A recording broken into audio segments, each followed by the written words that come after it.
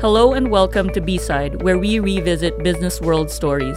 The Philippine Competition Commission is ready to investigate price-fixing cartels and anti-competitive behavior by inspecting company premises uninvited. Now, they want to take on these surprise visits without the required order.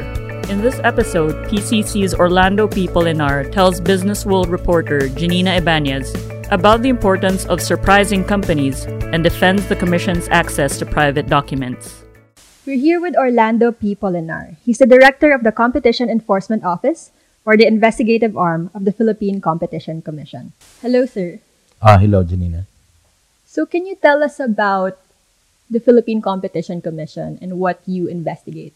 Yes, the Philippine Competition Commission is actually one of the younger agencies of government. So, not to be mistaken for the Philippine Sports Commission, as many people do. It's quite funny. Some people do think we are somehow related to a sports commission. But similar to a sports commission, we are also interested in competition. But we are not interested in competition in sports, but in the marketplace. So this is competition among businesses. You know, Janina, if there are many competitors in the market selling similar products or services, this is good for our customers. Why? Because we have choices. So if you are just one of among the many sellers, how do you distinguish or how do you differentiate yourself from them? Two things you can do. Either you lower your price or you improve the quality of your product, right? Or in some cases, you do both. Lower the price and then even improve the product that you are selling. If there's no competition, that means players that are supposed to compete for customers agree to instead collude, to agree to fix price, for instance. That becomes a problem because then there's no more reason for them to either innovate, improve the product, or lower the price precisely because they have already agreed among themselves how much to sell the product for. So that's the mandate of the Philippine Competition Commission. Make sure that competition in the market remains alive and healthy. So that is mainly what Philippine Competition Commission does. So as the head of the investigative arm, how do you investigate? How do you find out if a company is doing these kinds of cartels or these kinds of price fixing? Oh, there are three ways that we can initiate an investigation. As any regulator, one of the best way for us to have information about certain violation is through people coming to us with a complaint. Under our rules, we require a verified complaint. If you want to complain about an entity or a business corporation that's violating the Philippine Competition Act. The other way that we receive a complaint is by way of a referral from another regulator in government. And third, the Commission also has its own authority to conduct motu proprio an investigation. In other words, there need not be a complaint. We can, on our own, open an investigation. Let me just go back, Janina, to the first. Because why some people ask sometimes, why is it so difficult then to file a complaint? Why do you ask the complaint to be verified, meaning under oath? There's a reason for that. We do not want our agency to be used inadvertently by people just trying to put their competitors in a bad light. We don't want to do that. So that is why we require that it be done under oath. But is it possible for us to investigate a matter even if the complaint is not under oath? The answer is yes. Even an anonymous complaint we can act upon for as long as the complainant gives us some document that we can validate. If we are able to validate the information given to us even anonymously, then we can, as I said, use our motu proprio power to open an investigation. Can you tell us about the inspection order that was upheld last year by the Supreme Court?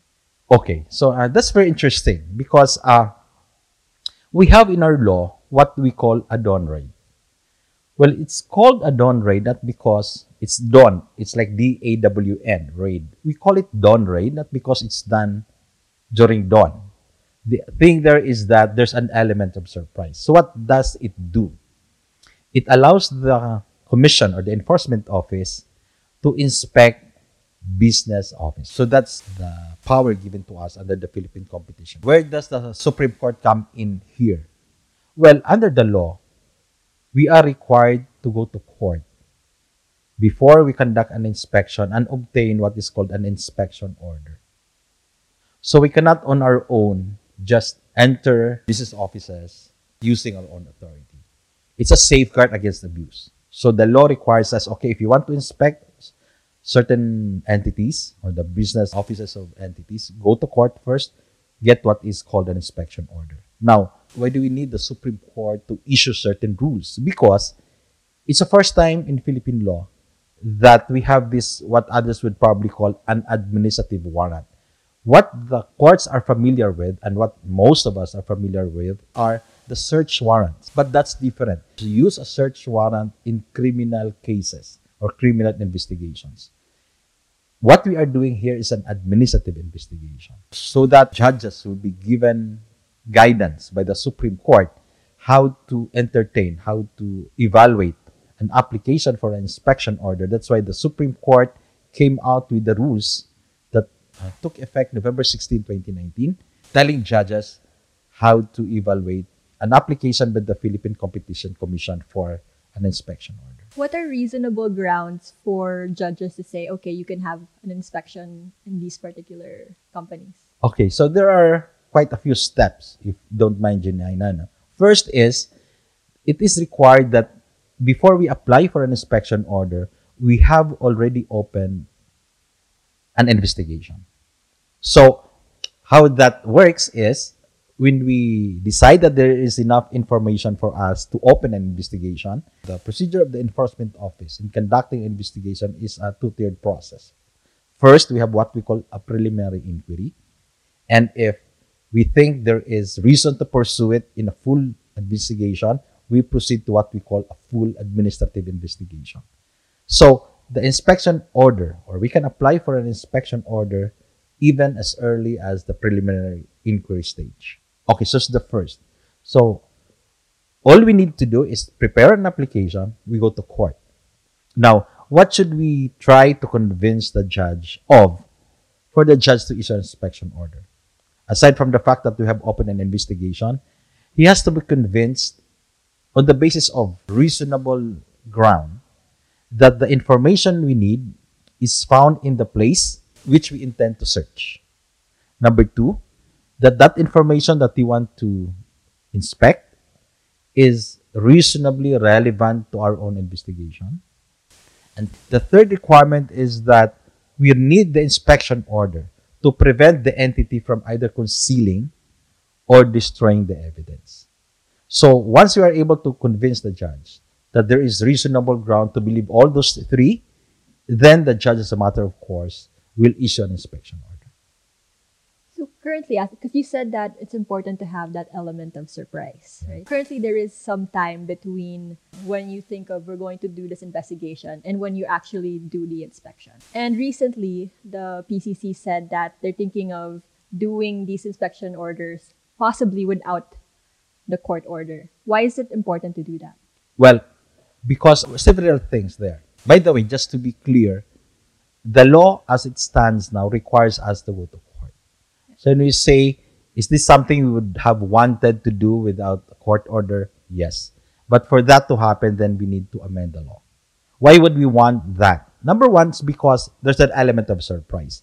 It's not that we do not trust our courts, but because even if the hearing of an application for inspection order is done ex parte, in other words, it's not a public hearing, but still that there's that possibility of a leak information. Element of surprise is very important in a dawn raid. It's very important that no information goes out which entities we're planning to inspect. That's one. The other thing is that maybe because of the expertise of the commission, because it is what it does, it is easier for us to evaluate whether there's a need for it or not. Judges are not so conversant with competition law, only because it's a new law. It's new in the country. So we'd probably not be able to appreciate as much as we can the kind of evidence that we have and the need for us to have an inspection or surprise inspection of certain offices. And by the way, that's not unusual. There are antitrust bodies in other jurisdictions that enjoy that kind of authority. How would you respond to criticism that this goes against the right of companies to their privacy? Oh, very interesting, because if you look at the privacy law, it actually exempts from the coverage of the law the performance of the regulatory and investigatory power of an agency. Interesting, I had just a meeting with the chairman of the Privacy Commission, and he did confirm that when we exercise our regulatory and investigatory power, we are not generally prevented from doing that. It is an investigation. And because it is an investigation, it could be an administrative or criminal offense, and it is inevitable that certain personal information will have to be obtained. Otherwise, how would we know who to sue? How would we know who to complain against if we do not have the names and the data and the information, emails and what have you, if we do not have access to this kind of information? Yes, it's not a blanket exemption, and that we recognize. We are still required to handle the information that we obtain in a certain way that will comply with the law. But we are given that authority to access private information, but only for purposes of enforcement. And even then, there are certain guidelines that have to be followed on how we handle this kind of information. So under this recommendation, is there a way to regulate PCC as you go about these inspections without a court order?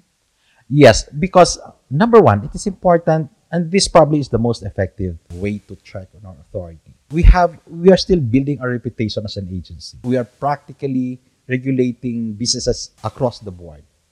And if we are not circumspect in using this power, and we probably do several dawn raids without showing any result for it, then that will destroy our credibility as an agency.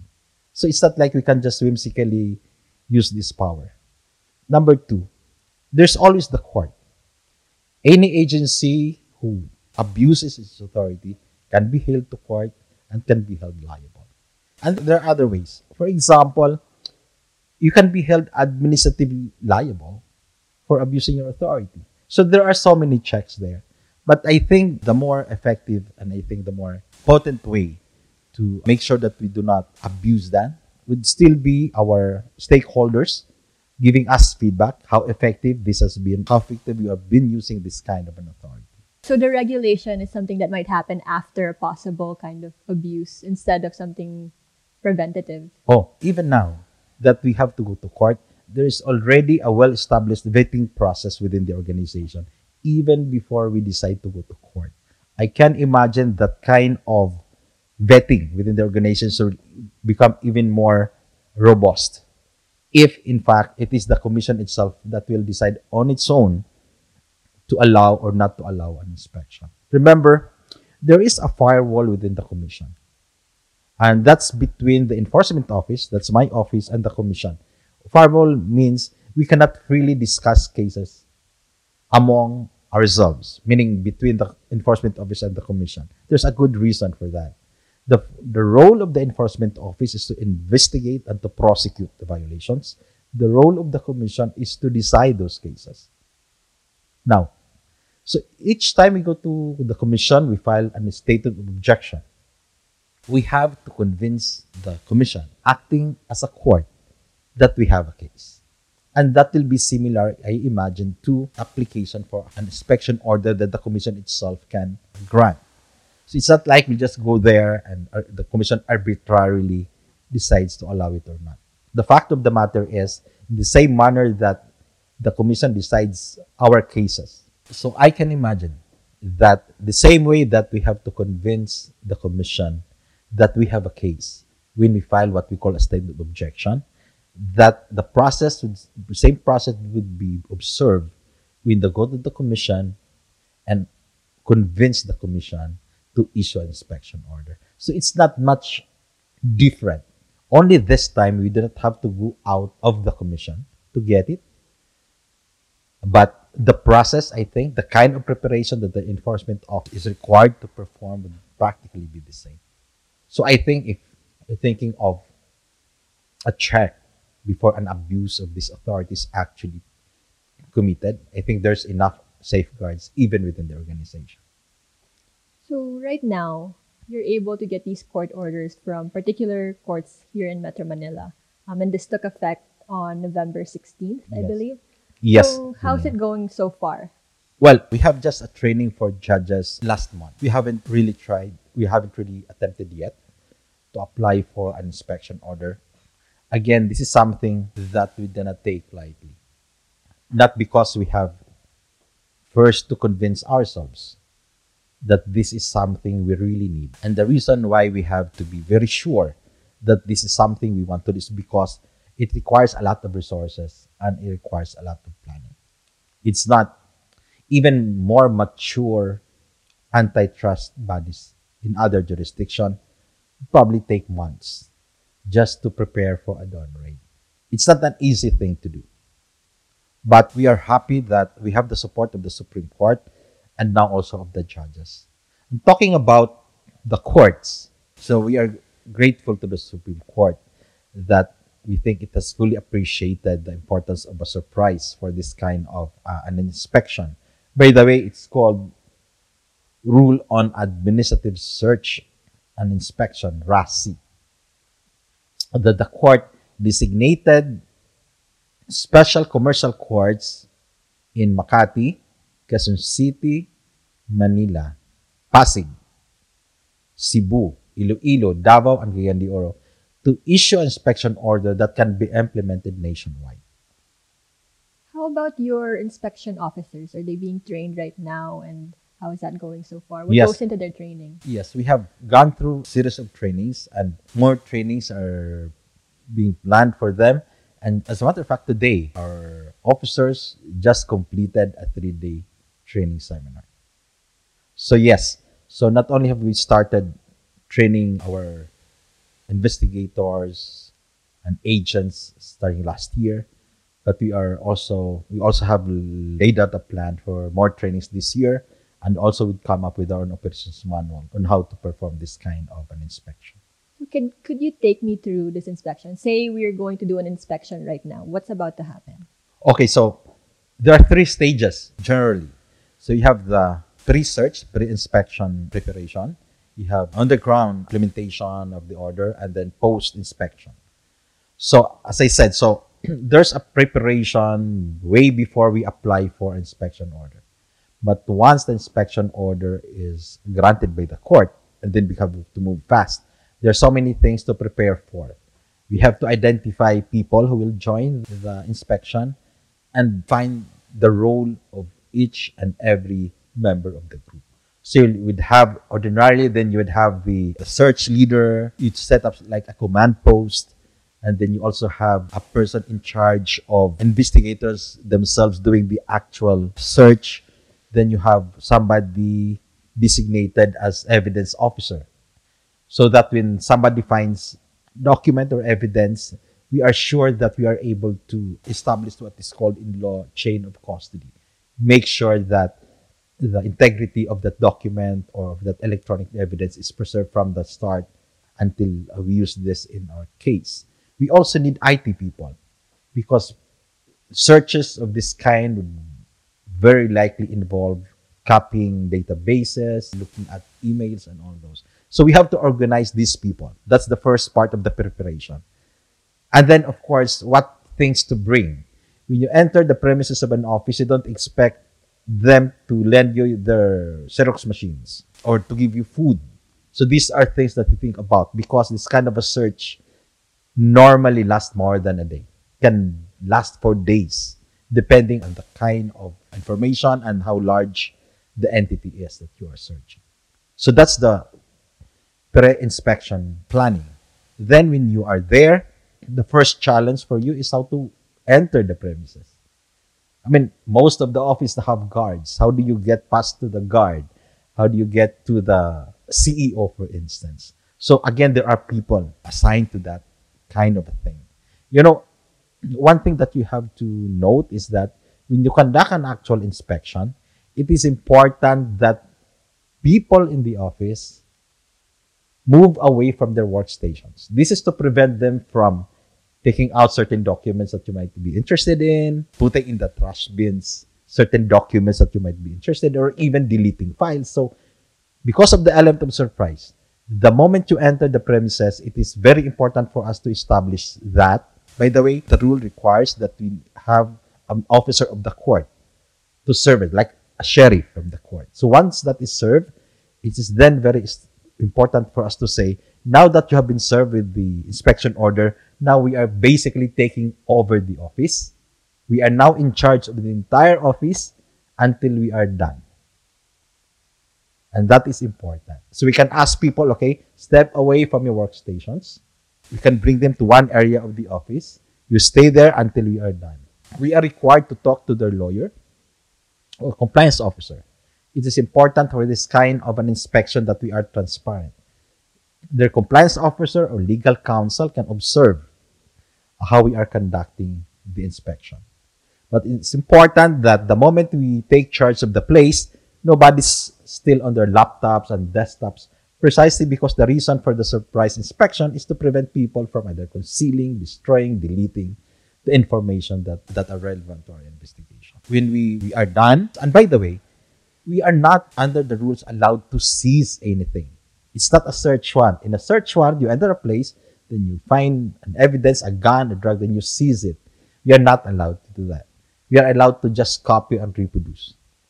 That's why it can take a long time, because if it is a database you're going to reproduce, that will take a long time to complete. After we have done our search and we have copied certain information or documents, then we will ask the compliance officer or legal counsel present, okay, these are the things that we have copied, and we'll ask them to certify that these are faithful reproduction of the original documents. And then we make sure that we have put everything back in the right places before we leave. And usually we tell them that we do not want to be here longer than we need to be here. This is going to be disruptive. There's no doubt about it. But we don't want to make it difficult for anybody. But there will be challenges there. There will probably be people unwilling to show us their laptops or unwilling to open their cabinets. But there are fixes for that. There are ways we can do to address those concerns. Anyway, after we have done everything, remember, we are just there to get information and data. Then we need to go back to our offices and to the office and process the data. Is there anything here that will support the investigation or that will be useful to us? That basically then would be the flow of the entire implementation of an inspection order. Can you use this process to investigate a possible cartel in the rice industry? Well, it is useful in all kinds of investigations, not just cartels. In any type of violation of the Philippine Competition Act. What do I mean? It can be used even for the mergers and acquisitions investigation. For example, non-notification. As you know, under our law, the Philippine Competition Act, the value of mergers and acquisitions breached at a certain threshold, they are required to notify to us.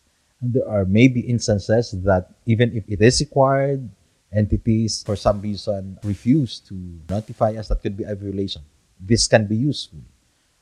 For the enforcement office, we investigate generally two types of violations. We have cartels and we have abuse of dominance. Let me just explain a little bit for also better understanding of your listeners. When you say cartel, you do not usually think of, well, we usually think of drug cartels. Something that a group of people coming together to do something, meeting and basically thinking of shady people doing criminal things. The cartel under the law is quite different under the Philippine Competition Act. A cartel can be committed even by legitimate businesses. It does not matter. Because the definition of a cartel really is that you are competitors, but instead of competing, you are colluding. You agreeing to do something. What are those things that you agree on? One is, and the most familiar type of cartel would be price fixing. So you said if you are competitors, you are supposed to compete as to price. In a price fixing cartel, competitors just agree to a certain price. That's one form. The other form is bid rigging. Bid rigging basically is that instead of trying to outbid your competitors in a bidding process, you just agree who wins first, who wins next, and who gets this project. Either because you will ask another bidder to just withdraw its bid and pay him off, or just promise that competing bidder that he will get the next project. There's another kind of a cartel. You did not agree on a price, but you can agree how much product to put out in the market. What does that mean? You can control your production. So instead, even if you are capable of producing 1,000 units of cell phone, for instance, and your competitor can also produce 1,000 units of cell phone in a day, you can agree, we'll just produce 500 each a day. What does that result into? It results in higher prices. Less supply, higher prices. Or another form of agreement among competitors, which we call a cartel, is market allocation. So instead of competing in Makati, competing in Quezon City, just agree, okay, why won't we just give each other a certain place where we can make our own, can sell our own product. Company A probably just sell in Quezon City for as long as company B agrees not to enter Quezon City, but just sell its product in Makati for as long as the other company will not sell in Makati. We call that market allocation. Maybe we can talk about this with one example of a particular industry. Like, for example, if we're talking about rice, like there's a current, I don't know if it's an investigation or a technical working group looking at possible price fixing in the rice industry. Well, we don't even have to just look at rice. I mean, any form of price fixing. But just so we can show as an example to listeners. So how would this change how you were previously investigating or looking at that industry versus how you would look at it now? Oh, I see. Going back to the Dawn raid that is in our law and which the court has already provided rules for. Look at Dawn raid as a tool. It's similar to the other tools that are available to the enforcement office. What are those other tools? We can, of course, issue subpoenas. We can compel people to come to us to answer questions.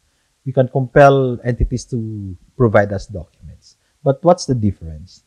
The main difference is that if you require an entity to submit a document which that entity believes would be incriminating, that entity will not give it to you voluntarily. Now, with the Dawn raid, I don't even have to request for it. I don't even have to issue a subpoena for it.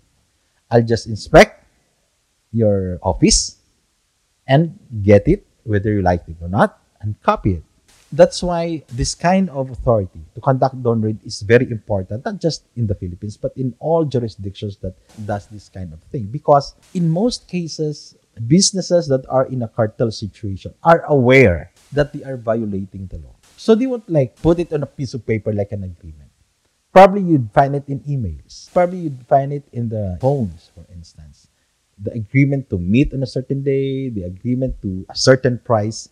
But even if you subpoena emails from, say, if you have information, there's no evidence, but somebody told us there's an email, or they've been emailing each other for the past 6 months from July to December 2019. If you get those emails, there you'll see they've actually discussed price fixing. You know, we can issue a subpoena for these emails.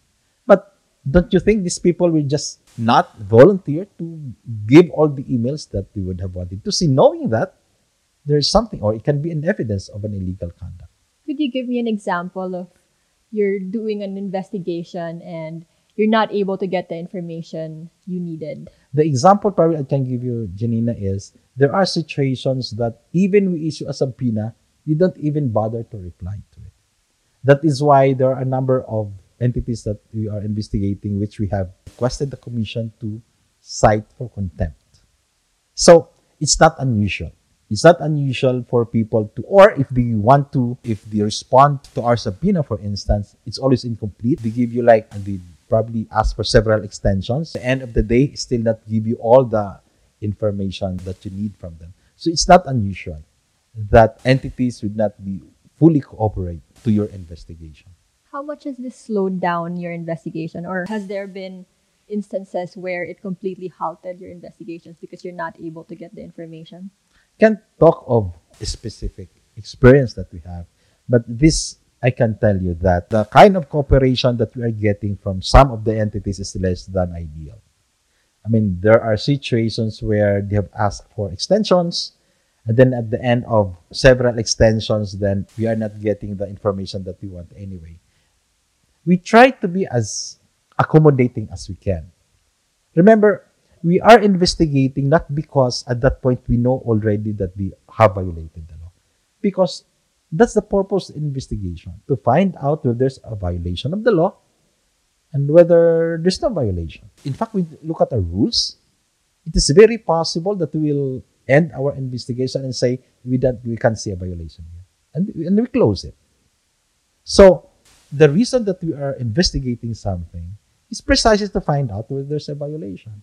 But sometimes people feel uneasy about it. We are being investigated, and the tendency, I think, it's a matter of self-preservation, say, I won't cooperate. So it is not unexpected that the entities that are the subject of your investigation will not fully cooperate with your investigation. And yes, when that happens, definitely it will slow down your investigation. So because this is intended as a surprise, obviously we won't know when your initial inspections are going to be. But do you have a certain timeline of when you might start going through these kinds of investigations? It's difficult to put a timeline. We do not, again, this is a tool. This is a tool for our investigation. We are not like structuring the way we do investigation around this authority. It's just one of the many things that we can do. But this, I can tell you, as soon as an opportunity presents itself, definitely, we know this is very potent to have. And as long as there is an opportunity to use it, we will not hesitate to use it. So you're ready now if something happens now? Yes. But how about ongoing investigations? Will you be able to apply this? We'll see. Again, as I said, this kind of an operation requires a lot of resources. We just have to see whether this is something that we would like to use or to avail of, given the kind of the investigations that we are now conducting. So with this kind of mechanism, what are your goals? Are there particular sectors that you want to look into, or is there something like a general target that you want to achieve with this? Yes, maybe too early for us to say which sectors this kind of authority would be most effective. But this I can tell you. We have another program in the PCC. We call it the leniency program. What is a leniency program? This is very similar to a whistleblower program. Only in this case, the difference between a whistleblower program and a leniency program is that to be a whistleblower, you do not have to be a participant in the criminal conduct. In the leniency program, you have to be a participant. For instance, you're a member of the cartel. So what does it do? You come to us. If you know you are part of a cartel, doing something illegal, you can come to us. You can say, can tell you what I know about this cartel. And in exchange for your cooperation, we'll give you immunity. We will not go after you. I think the Dawn Raid Authority is a very good complement to this program. You know why? Maybe those who are parts of cartel do not have an incentive to come to us because probably are telling themselves, anyway, this is something we can hide from the PCC because for as long as nobody from the group speaks up, we are safe. That is no longer very true now because they know we can actually conduct a surprise inspection. That might just give them a little more push to come to us and cooperate in our investigation and apply for leniency. So I think this is one area, aside from the fact that in itself, the authority to conduct a dawn raid is already very important and very useful. But this one area where I think can complement well with our leniency program. So for the inspections without a court order, is that something that you're hoping that will happen this year, or are you making moves to start requesting for that? I'm not really privy to that because I'm not in charge of liaising with Congress. But as I said, that kind of power requires amendment of the law. And I understand, yes. I remember months back, I've come across documents where we are requested which parts of the law we think needs improvement. And we have given our input. So I can imagine one of those areas that is being looked into would be precisely that. How we can further strengthen the authority of the commission to effectively implement or effectively conduct, not just dawn raids, but effectively conduct its own investigation. Okay, Mr. Polinar, thank you. Anything else you'd like to add, sir? So you have the leniency programs. For those who may have information about certain cartelistic conduct, anti-competitive conduct, come to us. You can just visit our website, phcc.gov.ph. All information that you need to be able to contact us. Even the special line for our leniency program will be there. All right. Thank you, sir. Okay. So I hope that helps. That concludes another episode of B-Side. Once again, you heard Orlando P. Polinar of the Philippine Competition Commission and Business World reporter Janina Ibanez talking about the element of surprise in the investigation of price-fixing cartels and anti-competitive behavior. This episode was recorded on February 21 at the PCC office in Quezon City. This is Sam El Marcelo. Thanks for listening.